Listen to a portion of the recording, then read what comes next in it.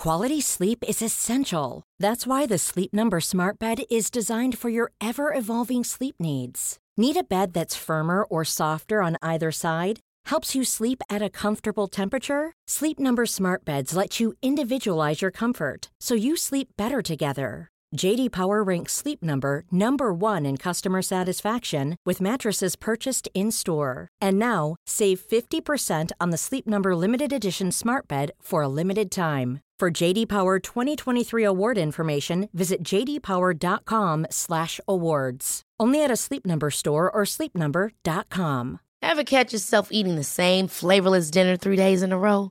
Dreaming of something better? Well, HelloFresh is your guilt-free dream come true, baby. It's me, Keke Palmer. Let's wake up those taste buds with hot, juicy pecan-crusted chicken or garlic butter shrimp scampi. Hello Fresh. Stop dreaming of all the delicious possibilities and dig in at HelloFresh.com. Let's get this dinner party started.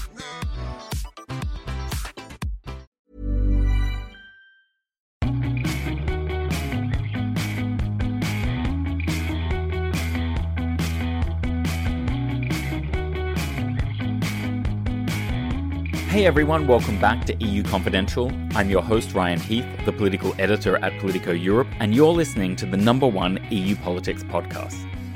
As we roll into summer, I want to start this episode with a big thank you. Because of you, EU Confidential has now been downloaded more than 1 million times. That's not bad for a podcast we started making by talking into little phone boxes, and where on more than one occasion I've managed to screw up the audio recordings. Sorry about that, Tony Blair. On the news front, it's the end of an era here in Brussels. The Juncker Commission is all but over. Martin Selmayr is rather implausibly headed off to Austria to be an ambassador. Britain has sent in the clowns to Downing Street, and the new Prime Minister Boris Johnson has a new magic trick. He can make 17 ministers disappear overnight. How fantastic. And the rest of us are sweating like mad as temperatures top 40 degrees Celsius in many parts of Europe. Not that anyone is paying attention to any of that in Washington, D.C., where I spent the first half of the week. The city was consumed by the Robert Mueller hearings.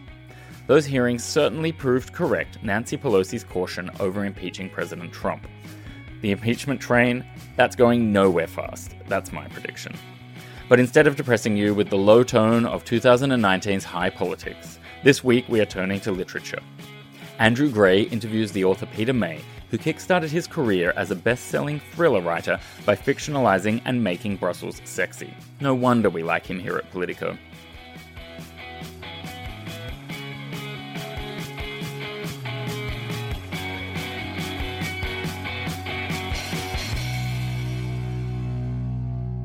Well, I'm joined now by Andrew Gray, our EU editor. Thanks for joining us, Andrew. You're very welcome, Ryan. Now, I wanted to talk to you because you interviewed Peter May, who is the author of a book, The Man with No Face, and it's actually a reissue of a very old book about Brussels and intrigue that occurs in this city.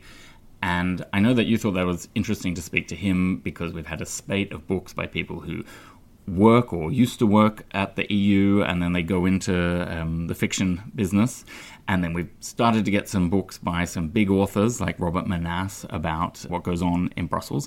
And Peter May was actually out here. And I wanted you to sort of tell us a little bit about what it was like to catch up with a man who was one of the original people dramatizing Brussels. Yeah, that's true. And just to sort of set the scene for people who don't know, Peter May has become a best-selling author, a thriller writer, particularly well-known. He's a Scottish author, and he wrote a series of books set in the Western Isles of Scotland on the Isle of Lewis, which became real bestsellers. And in fact, he told me when we met a few weeks ago here in Brussels that initially nobody wanted to touch these books. He'd been writing for years, couldn't get a publisher for these books or an agent. His French agent, he lives in France, said, "I'll take a look." She said, "Yep, I'll take the worldwide rights."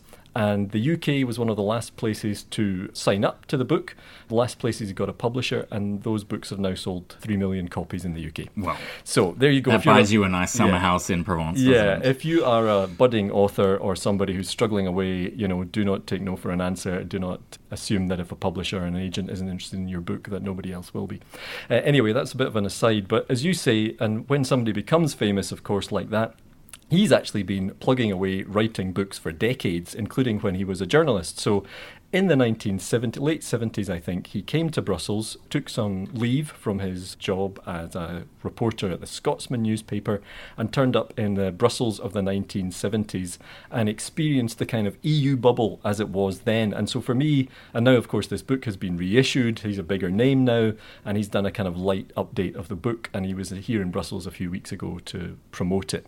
So, quick plot summary. A Scottish journalist is dispatched to Brussels, and soon after he arrives, the colleague he's staying with and a British government minister are found murdered. And the story develops from there. So it's a crime thriller, it's a political thriller, and now it's also something of a historical document. We've also included some excerpts. I'm guessing dark and gloomy, this is francophone, that sort of feel. Yeah, we're talking one of the hottest days of the year in Brussels, but the book is it's almost kind of Brussels noir. You know, there's a lot of cigarette smoking, it's set in the middle of winter, and it's a much smaller European Union. It's before... It's a bit like The Commissioner by Boris Johnson's father, Stanley Johnson. Maybe it is. Maybe it could be read, as a companion work to that great work of literature. So it's what I found very interesting about it. It gives you a snapshot of a very different Brussels bubble at that time. A much smaller EU, a francophone European economic community, really.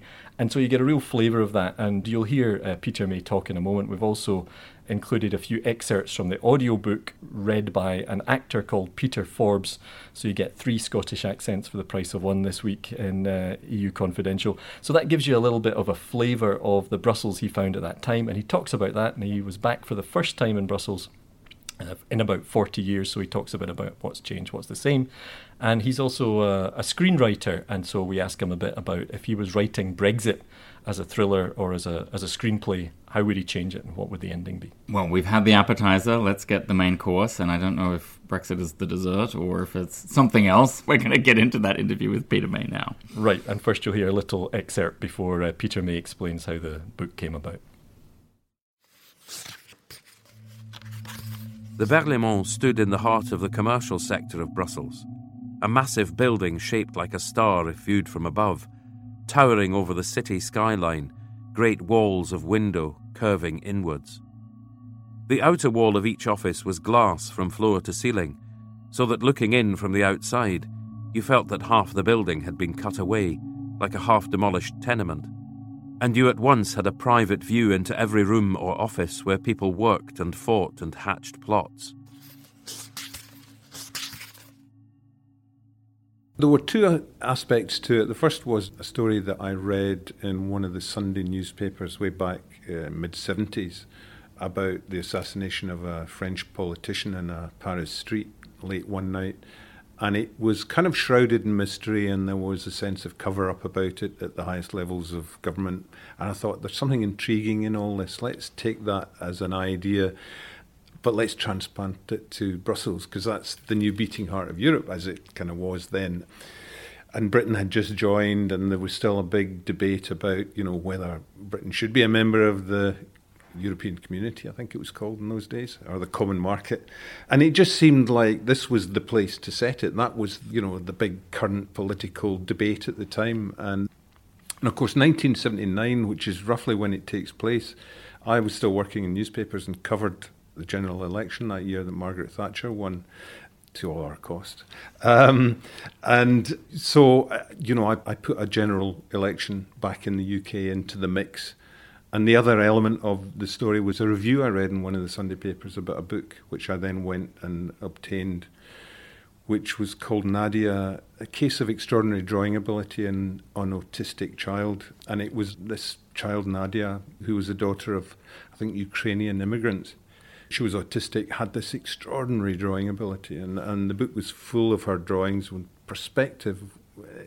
I mean, just unbelievable stuff. She could somehow look at a building, for example, and project what that might look like from above and accurately draw it. I mean, just amazing stuff. And the 2 things then started coming together. I thought, well, I'm going to have my political assassination, no witnesses, but there's one. And it's the autistic girl who can't speak, who can't tell anybody, but she draws the killer. But she's interrupted before she finishes it, and it's missing the face, hence the title of the book. And did you know Brussels at all at that time? Had you been to Brussels at all when you decided to set the book here? I hadn't, no. It was my first visit, At that time I was working for the Scotsman newspaper, which then did not pay very well, probably still doesn't. I think it was the poorest paid of all the Scottish newspapers at the time, although it had a great reputation. And I was reasonably newly married. I had a young kid, I had a mortgage. I couldn't afford, there were flights in those days from Edinburgh to Brussels. But it was like 200 quid or something, which was a lot of money back then, and I couldn't afford it. So I got one of those very cheap overnight fares from Glasgow to London on the train and did the whole journey. Glasgow, London, London, Dover, Dover, Ostend on the ferry, train from Ostend to Brussels, and it took me 15 hours to get here. It was the middle of winter, it was freezing cold, it started to snow, and I like to walk when I'm in a city because that's how you get to know a place, and I just spent days and days walking around. But I had the added advantage that the Scotsman's European correspondent at that time was a guy called David Gow. So I'd contacted him in advance and he set me up with accreditation for the Berlaymont, the Council of Ministers. So I got to go to all the press briefings and mix with the press pack as it was at that time and get a real good feel for how it all functioned. How long did you spend here? I was only here for about a week because I had to take a week of my holidays and I couldn't afford to stay any longer than that. So I crammed a lot into that week. The press briefing was still in progress. The 5 men of the porte-parole sitting along a table at the top end of the salle de presse, addressing a clutch of 50 or more reporters in French. The journalists were arranged along 5 rows of benches set in a semicircle around the top table, like a mini conference chamber. Microphones at each place, headsets linked to translation booths in galleries set high up along either side. They were empty. The journalists asking questions, all, it seemed, fluent in French. Bannerman came in at the back of the room and moved around to a bar on the right-hand side, where he ordered a beer. A number of reporters were seated on stools drinking beer or coffee, chatting quietly or reading papers. Le Monde, The Guardian, La Belgique Soir, Die Welt, La Stampa, The Times. Very few of the newsmen seated around the benches seemed to be paying much attention. There was an oddly casual atmosphere, of informality or perhaps indifference. Well, it sounds like you got a very good impression of the place at that time. It's very striking reading the book now, some things remaining very much the same, some very different. One of the things that strikes me is a very male-dominated world at that time when you talk about the porte-parole, as they were called then, the spokesperson's service as it's called now, a briefing composed entirely of men, briefing, I'm guessing, overwhelmingly mainly other men. Yes. What were your overall impressions of Brussels and what we now call anyway the Brussels bubble, that the kind of community around the European institutions? What kind of struck you from that time? Well, I was very struck when I got here about the cynicism among the journalists. They were a real cynical bunch. A lot of them seemed more interested in, drinking and eating and having a good time than rooting around and finding good stories. I think it was a bit of a sinecure in lots of ways. And of course, French was the lingua franca in those days, and I guess it was those journalists who were fortunate enough to be able to speak French who would get this post, and I think it was regarded as something of a sinecure. But, cynicism was rife, most definitely.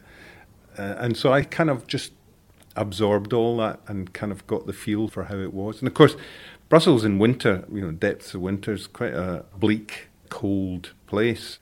And I think probably my initial response or reaction to it was that it was a kind of weird mix of Glasgow and Paris. It had some of that kind of industrial, kind of downtrodden element of Glasgow about it and some of the glamour of Paris sort of all mixed up together, which made it quite unique and gave it a certain character of its own. So you were saying just before we started recording that you've come back to Brussels actually for the first time since then. What strikes you in terms of changes? It all seems extraordinarily different. It doesn't seem like I remember it at all. As I walk around, I see little pockets of the old Brussels that seem vaguely familiar, but there's been so much new build. It just seems to have evolved and changed and grown. So much more traffic than there was back then. And how big a story was Europe in the UK at that time? How much was it part of your work as a journalist? How prominent was it as a political theme? I think you write in the foreword to the book, you're struck by how some things have changed and some things haven't in the political context in all the intervening time. Well, I mean, I was a journalist in Scotland all through the 70s, and there was an awareness of Europe at that time which was very strong. I mean, there was the referendum in 75, which I voted in, and I think that was about 70% in favour of remaining. But I mean, that debate about whether Britain should be part of the common market or not was raging then. And the people who lost the referendum in 75 have been working very hard, insinuating their way into the media with extraordinary propaganda and misleading stories over 40 years to persuade the British public to vote to leave. They never gave up. So that debate it's still Brexit, it's still raging now. And 40 years on, really, that hasn't changed at all. Did you want to say anything about Europe with the book, or were you really thinking, I want to write a good story and this is a good setting? Yeah, it was primarily the setting. I thought it was a good setting. It was at the time it was courant. It was, the place where politics was burgeoning in Europe, and I wanted to tell a good story. Yeah, I mean, primarily the storytelling is all about the characters. At the end of the day, you can have a good story, but if your readers don't care about the characters, then the story will never work. So characters were all important. And it was important to come here also to meet the kind of characters who were populating this place at the time. And so I got a lot of inspiration for those characters, particularly from the cynicism that I found there. "I've come to rake a little muck," Bannerman said, "if there's any to be raked." Willis laughed. "Fertile ground for you, my old son. The place is alive with corruption. You want to take a look at the EEC system of awarding grants to the Third World. Some fantastic rip-offs there. Large backhanders to commission officials from some of these tin-pot dictatorships, where half the country's gross earnings are spent on royal palaces and luxurious watering holes for the leadership. Wouldn't take much to dig something out there." Kearney took a slug of beer and pointed a finger at Bannerman. "And there's the allocation of contracts to companies in member countries for infrastructure projects. There's almost certainly fraud involved. Why, for example, does France get more community money for road building than any other member country when a godforsaken place like Ireland gets fuck all? And agriculture's another rich source of fraud," Willis said, "if you care to do a bit of digging." Bannerman made no attempt to disguise his contempt. "Then why the fuck do some of you people not do the digging yourselves?"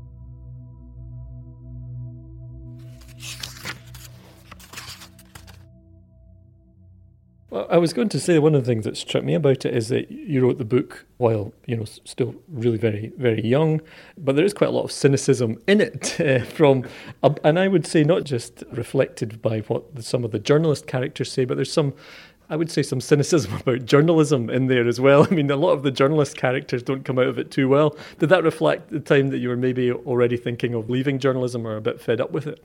I think you could probably safely say that, yes. Journalism had never been my career path. I wanted to write creative fiction. I wanted to write books primarily.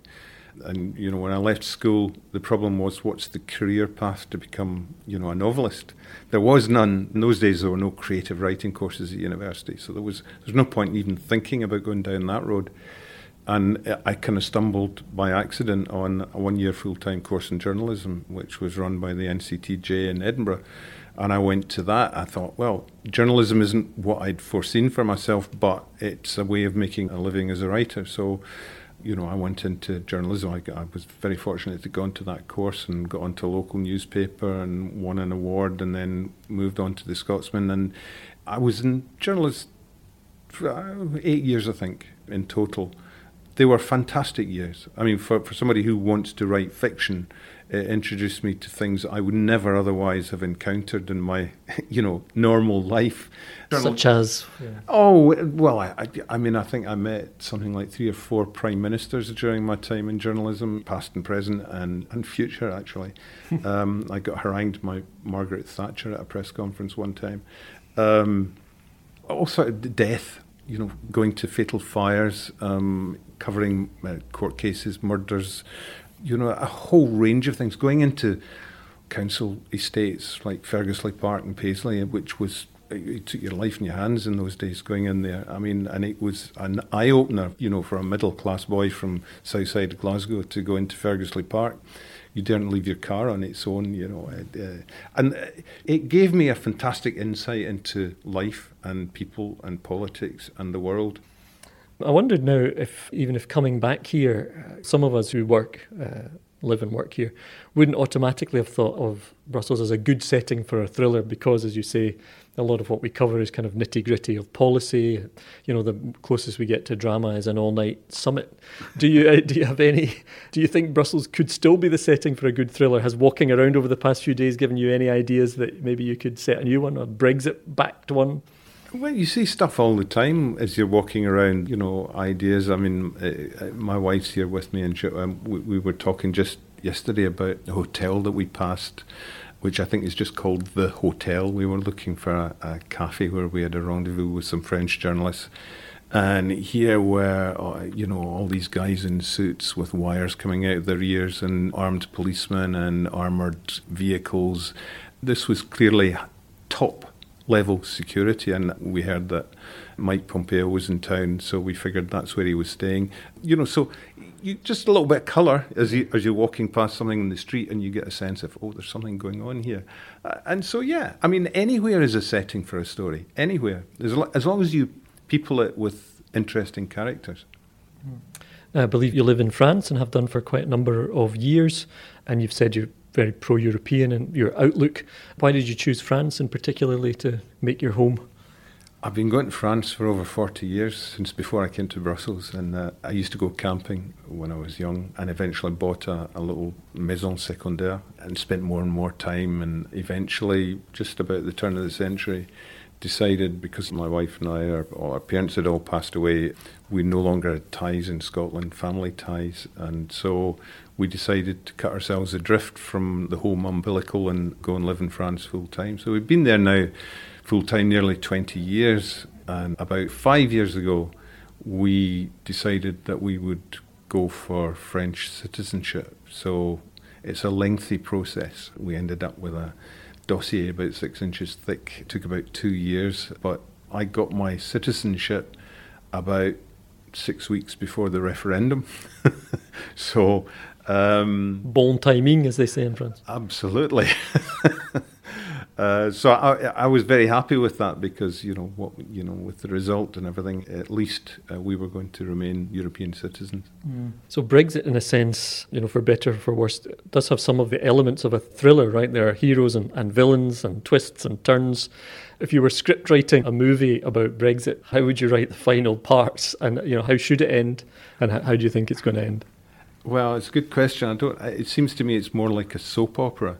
And the problem is, the really bad writing team, because they keep writing the same episode over and over and over again. We take the same deal back to Parliament again and again. It's the same debate. People say the same things. You think, these are really bad scripts.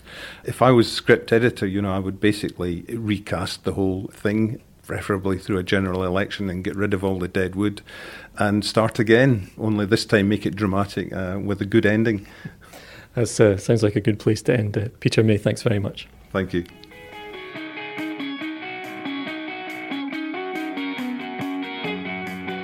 That was author Peter May. Next up, the podcast panel.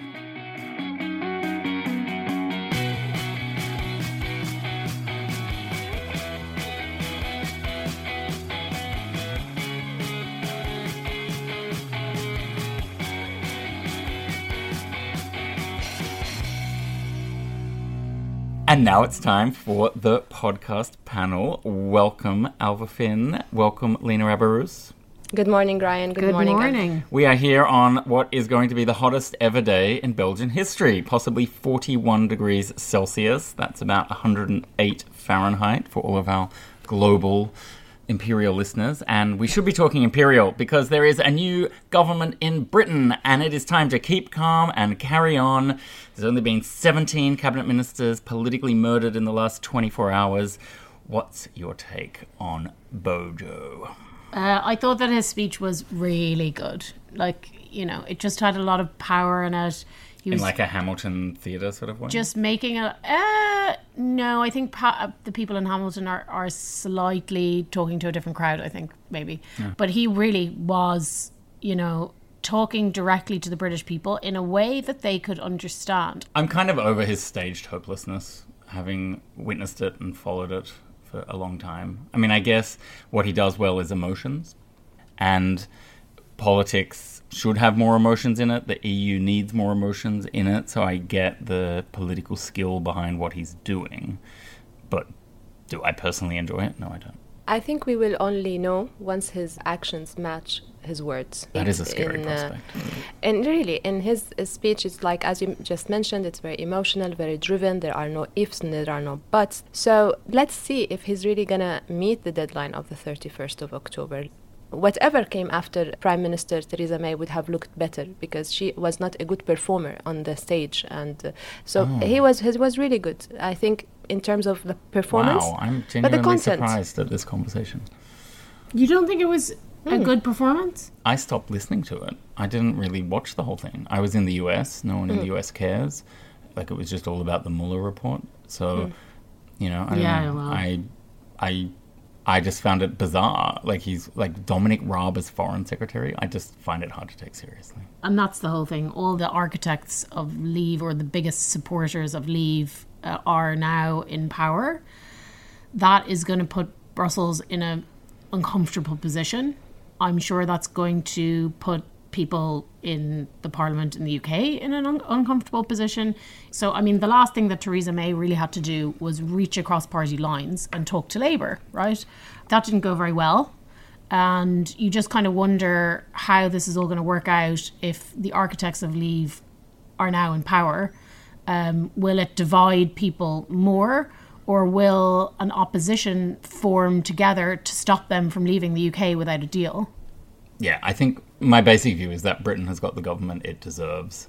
It is capable of You'll be so popular for having said that, Ryan. Well, it's capable of limiting this government, the Parliament, if it wants to, but people have to get their act together. And if they can't, well, you know, we are headed for a hard Brexit. Yeah. And a general election. And I think it's easy for the EU to kind of push back against this caricature of a government. Like, it's not difficult. Yeah, It's going to create pain for other European countries, but it's not hard for them to hold the line now. It's just, like, very easy to push them off the cliff and just say, be done with it. Yeah, I still think, though, all of the economic consequences are important still to member states. So I think while the spin will be easier to say, well, we're obviously not going to, you know, negotiate with this idiot. But I don't think he's an idiot. I mean, I get why you say it. It's a thought I've had myself. Like, he's very clever. So I don't think he's an idiot, but I do think he's a clown. But they might actually say that, you know, who is this, clown? I mean, he's whoever he is. I mean, he's the Prime Minister now of the UK. He's the counterpart. They have to deal with him, whether they like it or not. Oh, yes, but the spin around it is what we're talking about. And it is different to Trump. Like, you have to cope with the US in a different way to how one has to cope with Britain. Of course, we cannot compare. The US is not part of the EU. It's totally different relationship. But I really think that he made it. He's the Prime Minister. And let's see. Well, let's move on to another intriguing topic. Mr. Martin Selmayr, the former Secretary General of the European Commission, I guess we can call him that now, who is allegedly going to Austria, to Vienna, to head up the EU's office in Vienna. Now, if you believe that, I've got a bridge to sell you in Brooklyn, because I don't believe that for a second. I mean, what a ridiculous idea that he's actually going to do that job in Vienna. So do we have any ideas on what his real plan might be? Well, as they say, when the wave is so high, you just go down to let it pass by. And I think it's a very smart move by the new president-elect and him to make sure that he is in the shadow, that I made the most controversial personality out of the scene. This is my decision, this is my election, this is my commissioners. And then you never know. He's appointed, but ambassadors, they don't need to finish their 3 years or 2 years. So that's what I think. He's going to come back somewhere else from another door. I can believe him in lots of different roles, but I just do not believe him in this role. And not Vienna. I mean, maybe London, maybe Washington, maybe Yes, I was surprised about the destination. Yeah. Well, he can go and be an unpaid advisor to Sebastian Kurz in the lead up to his election. He can go and be a self-appointed firewall against Viktor Orban. He could go and run one of the international institutions in Vienna. But the idea that he's going to go and do a job that he would give his enemies or underperformers in the past is ridiculous. But then you couldn't really go on from being an ambassador to work in a government, could you, afterwards? Is that why you think that he's there? Oh, no, I think he would be doing that in his spare time. I just don't think the job is the job. I mean, I don't... And I have no proof of it, so, this isn't journalism, but this is, Common person with sense. eyes. Being them. Being an ambassador is very fun, though, and maybe he wants a little bit of a break after what has been a whirlwind. I don't know. It's a cushy, nice way to kind of take a little break and think about what you want to do next. I think even the most high-level politicians do that.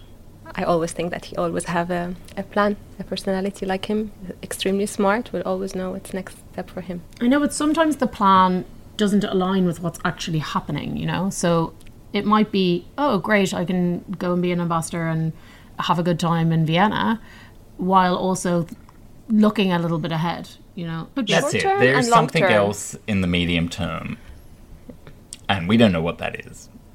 But there's no way that this is the medium term plan. Let's watch. Well, I think it's time to do some summer reading recommendations. Having not thought about this at all, it's going to be a very interesting contribution from me. So let's go to Lena first. Oh, actually, I haven't had the moment to go and do the books shopping yet, Ryan. We truly are in the Twitter age, aren't we? Yeah, but I can recommend one book which my colleague gave it to me as a gift. It's not Brussels and Merte. I forgot the name of it. Stephen Clark.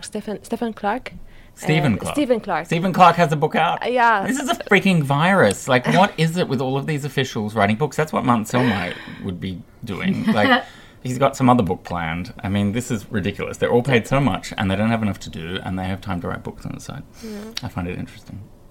You should see Ryan's house. It's just like piled high with books all against every single wall.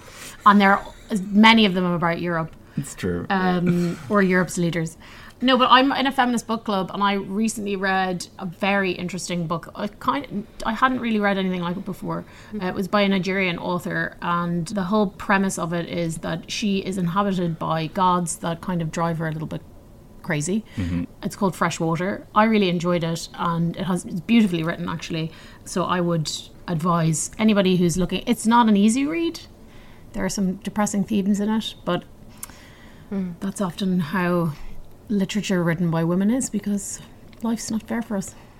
Well, there. That's a very positive note to send everyone off to the beach on. Well, all I can do is talk about the books I'm actually reading, because I haven't planned anything in advance. So I'm reading an autobiography called Reporter by Seymour Hersh, who's a very famous investigative journalist, and he goes through how he learnt his trade and how he came to be like the man who broke lots of the big Vietnam War and Watergate stories. So everyone knows Bob Woodward and Carl Bernstein from the Washington Post, but they often forget that Seymour Hersh was brought into the New York Times to basically do catch-up.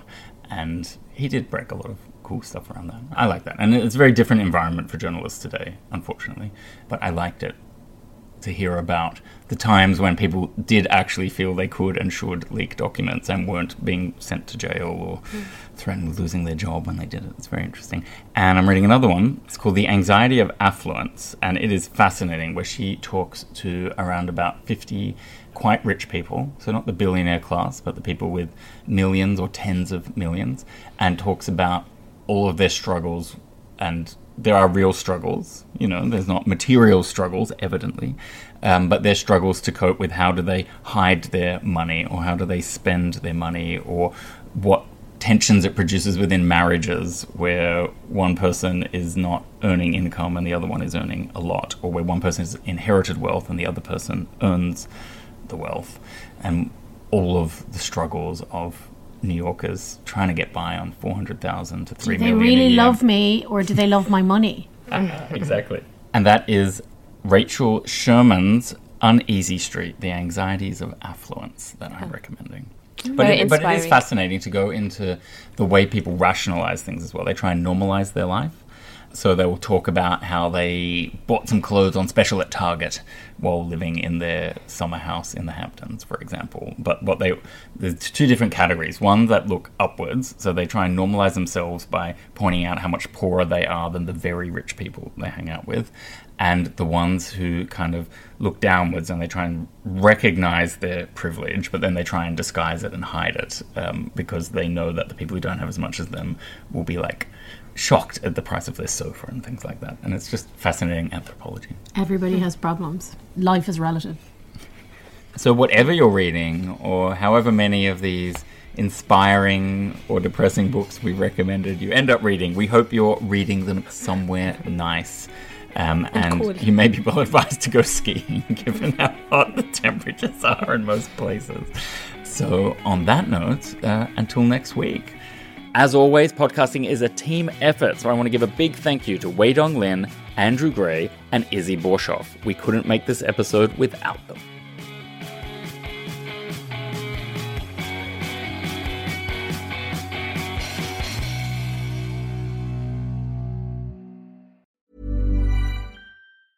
Ever catch yourself eating the same flavorless dinner 3 days in a row? Dreaming of something better? Well, HelloFresh is your guilt-free dream come true, baby. It's me, Keke Palmer. Let's wake up those taste buds with hot, juicy pecan-crusted chicken or garlic butter shrimp scampi. Hello Fresh. Stop dreaming of all the delicious possibilities and dig in at HelloFresh.com. Let's get this dinner party started.